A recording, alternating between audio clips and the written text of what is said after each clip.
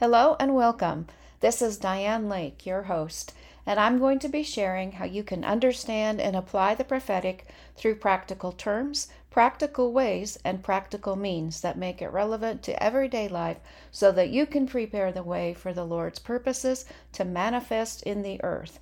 This is Preparing the Way, the Practical Prophetic. Well, hello guys, and welcome to episode number 49 titled, Do You Know What Your Spiritual Gifts Are? Well, most recently, I've been bringing you a prophetic word in each of my new episodes. But recently, I felt that the Lord spoke to me that as the body of Christ, it's time to get ourselves trained. So my topic today is going to be an introduction to spiritual gifts. You could call it Spiritual Gifts 101 if you'd like. Now, for some of y'all, this might be review, but I've learned not to assume that everyone has the knowledge that I think they might have or that I already have. For example, last April, our ministry hosted a prophetic gathering together with some of the leaders from Christian International Ministry. And there was a point where a speaker asked for a show of hands if you did not know what your spiritual gifts were. And I was honestly shocked that the majority of attendees raised their hands. Partly that was because for the most part, those in the attendance at that conference were what I would have called fairly mature in the prophetic. They were a spirit-filled audience. And I had thought there would be a lot less people raise their hands. So I've learned it's the best not to assume that people know what their spiritual gifts are. And how can we get ourselves trained in the body of Christ if we don't know that, right? So Ephesians 4:11, which I'll be talking about a little bit more later, tells us what the equipping or fivefold gifts are. And I want to read a few verses from this passage in Ephesians 4 because it tells us why becoming trained in the Word and in the ways of the Spirit is so important. So let me read verses 11 to 16 in the New King James Version.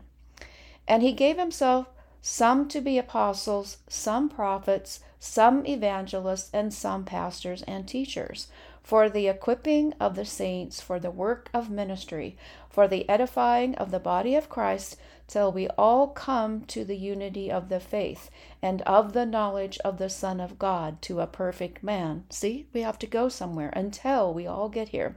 To the measure of the stature of the fullness of Christ, that we should be no longer children, tossed to and fro and carried about with every wind of doctrine, by the trick of men in the cunning craftiness of deceitful plotting.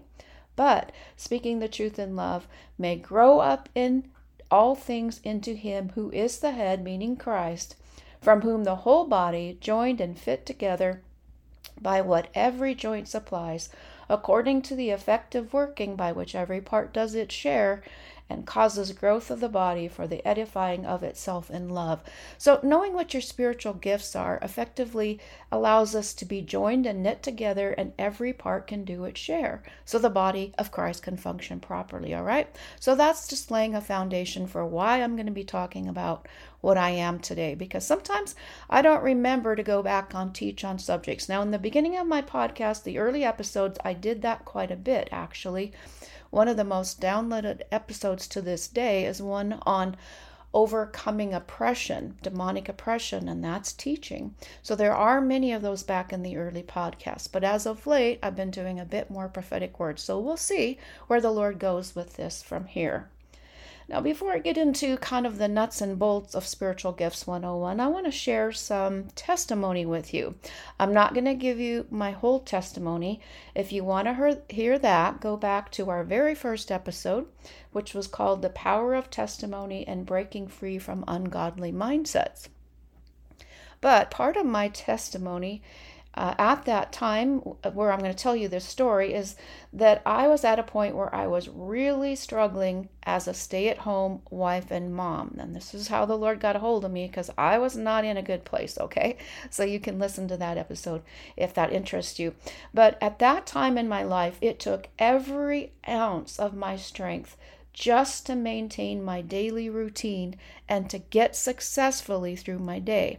Now, I'll tell you that I had 3 kids, and that's all part of my testimony. And at the time I was telling you this story, I'm imagining that they are 12, 10, and 8, let's say. And so I had my hands full, lots of responsibilities. But even simple chores like preparing meals for my family felt like a monumental challenge. I was not doing well in many kinds of ways, not emotionally, not spiritually, not physically. So, as I said, go listen to our first episode, you'll get more background. But at that time, we were attending a church regularly, and I remember receiving a phone call from that church that we were attending. Someone asked me if I would cook a meal for a family in the church who had just had a baby.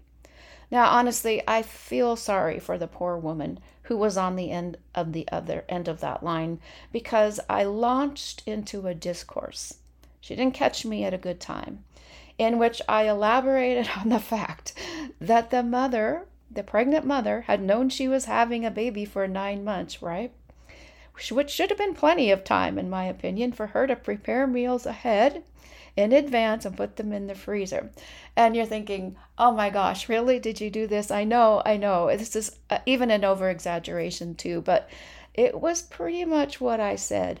I told her if anybody needed help with cooking, it was me, and I was all ready to be signed up for someone to bring me a meal if they would. And of course, I was never asked to do anything similar in this church again. The woman on the other end of the line was speechless, believe me.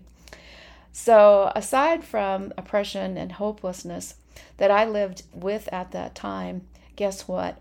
I also now know that my lowest rated gift is serving. And my second lowest is mercy and compassion. So I'm trying to make a funny story of it, but you probably have already guessed this. Even though I was not in a good place and should not have done what I did, it was where I was at the time. So recurring requests of this nature, though, from the church life, fed an underlying current of frustration, and that factored into my response as well. My unfortunate response, I will say, because that was something that I did not have any kind of desire to do and did not receive any life from. And that's what I would get asked to do, things I didn't want to do. So thank the Lord, I've grown enough past that. Of course, I would never react that way to that kind of request now. But between the sorry state I was in at that time, like I said, plus the building frustration, I did have a meltdown. But again, I have come to understand that when you are gifted to do certain things, it will bring you a sense of life, of fulfillment, of joy, satisfaction. And if you feel, this is a word for someone right now listening, if you feel coerced, if you feel drained, frustrated, maybe even manipulated into doing things that you have no desire to do, you might need to evaluate the areas that you're serving in, because operating in your spiritual gifts should bring you life and bring life to others. All right? So I hope that story can help you make some connection in your own life and mind to see where you're at in some of those areas. So let's start talking about Spiritual Gifts 101. This is very introductory, very basic. I'm going to start by reading Romans 12, 6-8 in the New International Version. It says, we have different gifts according to the grace given us. If a man's gift is serving, let him serve. If it is teaching, let him teach. And if it is showing mercy, let him do it cheerfully. In other words, we're supposed to be doing the things that we're gifted in, right? It's a natural process. It's exactly what God designed that for.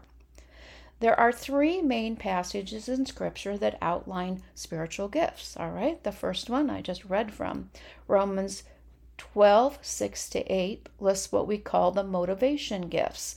These are hardwired into us at birth, personality, all that, temperament. You can begin to recognize these tendencies in others by what they gravitate towards or what motivates them. Someone who is highly gifted in compassion, for example, might consistently champion the underdog or be drawn to rescuing animals. That's a compassion gift. An exhorter, for instance, cannot help but encourage. And a server tends to be very good with their hands. Could be building, construction, mechanic, cooking, anything. In 1 Corinthians 12, 8-10, we read about the manifestation gifts. These are the expression and activity of the Holy Spirit for the purpose of ministering to other people. These gifts are realized after Spirit baptism and are best developed in a nurturing atmosphere that allows for instruction, activation, and encouragement until they can reach maturity in those gifts. And finally, we read from Ephesians 4 already. Ephesians 4:11 lists the fivefold or equipping gifts. These are meant to equip the body of Christ until they reach unity and maturity. And you might not know initially whether you have an equipping gift. It's usually confirmed both by God and by other believers over a period of time. So you're not going to know that right off the bat if this is a new topic for you. Well, the expression of your gifts, as I said, should bring you freedom and life. So I'm going to tell you more from my own personal experience again. For 30 years, I'd been a believer, and I had never received teaching on spiritual gifts. Didn't know much about it, or even really acknowledge perhaps that they existed. Then shortly after I became Spirit-filled, this was in my early 40s, I took a spiritual gifts test through my new church, which gave me the first glimmer as to why I'd been so frustrated in church life for so many years. So even though the information I'm conveying here is basic in nature, it quite literally transformed my life. I found freedom for guilt. I was guilty all the time. Free from guilt is what happened because I had thought that I was supposed to be serving in the areas, but I learned that just because someone expected it of it from me I did not necessarily need to be doing it, if you can understand what I'm saying. And I can more readily understand the motivations and the tendencies of other people. The churches that I'd previously attended to becoming Spirit-filled offered very few avenues for women to serve.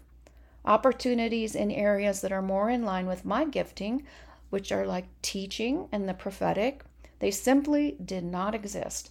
And to make it worse, the tasks and the jobs that I was asked to do, pressured to do, would be things like food, hospitality, and nursery. And when I did do them, I was miserable doing them out of obligation or guilt. And of course, that's not the way you want to live. And again, I was barely surviving taking care of my own kids at that time. I didn't want to be watching someone else's in the nursery, if you can catch my drift. So again, we're all called in some way to serve, so don't let me get you the wrong idea. But now I can recognize that something of that nature is not my assignment, not unless God directs it for some specific reason. And there's great freedom and wisdom in recognizing what our God-given gifts are, and we can learn to set boundaries when assignments are not from the Lord.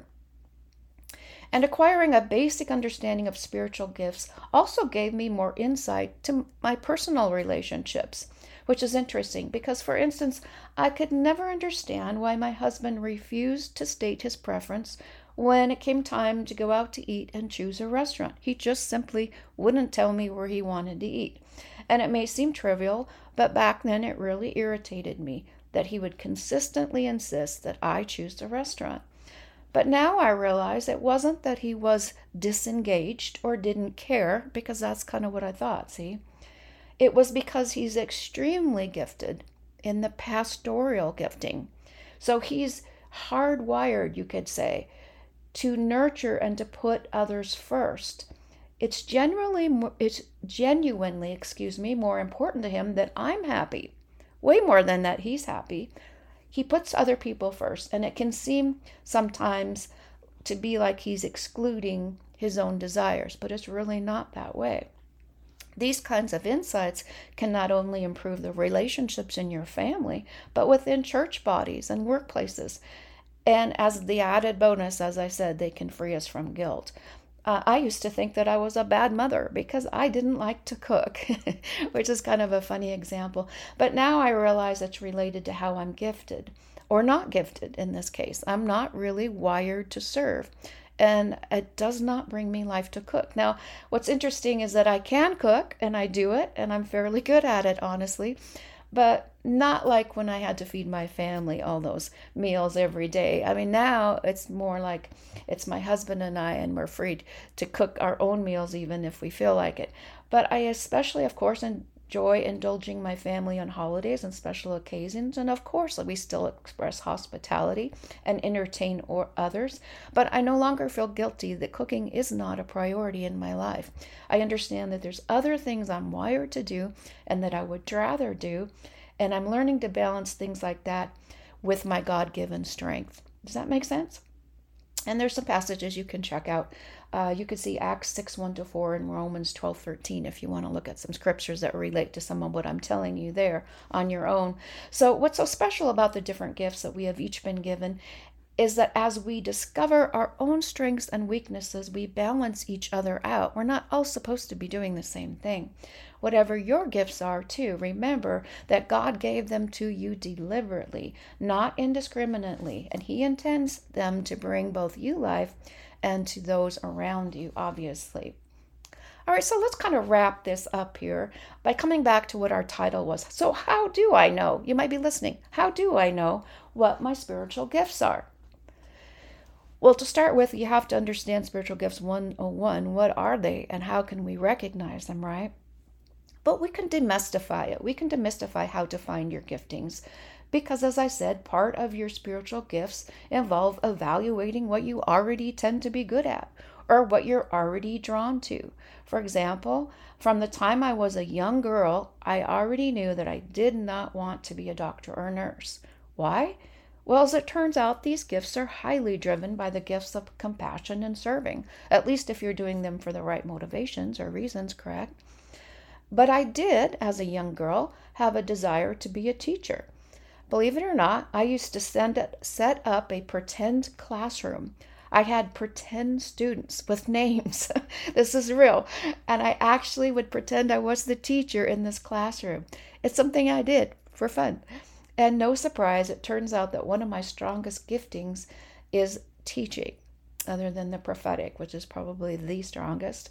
But I already mentioned in the previous section that someone who's drawn to focus, very highly motivated to rescue animals, let's say, or to champion the underdog, they're going to have a strong gift of compassion. And someone who sees things as very black and white, very right or wrong, with very little gray area, tends to be highly gifted in the prophetic. Now, these are not hard and fast rules, but you can kind of follow the logic here and see where the gift is going to take you, where the tendencies are going to take you. But while I'm talking about this, let me say that there is a distinct difference between the gift of prophecy, which is what we are told to seek after in 1 Corinthians 14:1, and the office of a prophet. Okay, I'll say that again. There's a huge difference, a distinct difference between the gift of prophecy, which we seek after from 1 Corinthians 14:1, and the office of the prophet. And I'm going to insert this here because I feel like the gift of prophecy and the office of the prophet can be the most misunderstood. So this is just a little extra. You don't have to pay for this little extra information here, okay? So I'll explain a little more. The office of the prophet is different than the gift of prophecy because it carries a governmental authority and a role that has higher responsibility. The gift of prophecy is for edification, exhortation, and comfort. Whereas someone with the office of a prophet, remember we read that in Ephesians 4:11, the office of a prophet is to flow in the areas of guidance, instruction, rebuke, judgment, and revelation. Whatever Christ chooses to speak for the purpose of purification and perfection in His church. Prophets are also given the special ability to recognize God's gifts and callings on other individuals. They can activate people into their ministries. It's not unusual for me to recognize someone's gifting in them and activate it. Not everyone who prophesies is a prophet. Okay, and sometimes that's confusing, I know. But not everyone who moves in miracles is an apostle. So you see what I'm saying? Because a sign of an apostle is that they move in miracles. But just because you move in miracles doesn't make you an apostle. Same with prophecy. Just because you prophesy, it doesn't make you a prophet. Now, you can do a simple Google search and it will reveal several options for spiritual gift tests, because remember, we're still talking about how to find your spiritual gifts. Or you can ask your pastor or a spiritual leader in your life if they have evaluations available or can help you find one. But keep in mind, this is just a starting point, and it can help you get headed in the right direction. Okay, it's not the be all and end all, but it's a start. But please understand, this is very important. I've touched on it before. In order to know just what your spiritual gifts are, if at all possible, you need to be involved in a body of believers, whether it's a church setting or some kind of home or house group that believe in and practice the gifts. That way they can provide guidance, activation, and oversight. That way you learn to recognize your own gifts and you receive confirmation from others what those particular gifts are. But ideally, you've got room to practice those gifts and express them and become mature as well. All right? So if that's not possible, you need to find some resources to help you kind of get jump started as well. And you can always email me, info@starfireministries.org, and I can help point you in the direction. Or any of these, the basic article is on my website. It's I think the title of the message that some of this content is from is called The Life-Giving Expression of Spiritual Gifts. And any article like this where I teach, I will give you some resources at the end, in the end notes, all right? Well, bless you for listening, and I'm just going to pray over you right now. Lord Jesus, anyone who is wondering at this moment, how do I go about finding my spiritual gifts? Lord, let it be that some of the things that we have talked about today and that I have said will get them headed in the right direction. Help them find the right people to connect with, whether it's a church or a house group, some kind of spiritual direction, Father. Give them the right resources. Help them connect and plug them in, Father, to the body of Christ in just the perfect way, so that they can utilize those expressions of the Holy Spirit that you have given them, that we all might do our part, that we fitly are operating as a whole and healthy body of Christ. In Jesus' name, amen. Well, blessings, and thank you for listening to Preparing the Way, the Practical Prophetic. If you've enjoyed today's episode, please subscribe to our show. And also, please rate and review it on iTunes, because your positive review helps us reach more people with our message. And please visit our website at www.starfireministries.org. Be sure to sign up for our newsletter there, and you can also donate, read our latest articles, and keep up to date with all of our social media sites there. Thanks again, and I'll talk to you next time.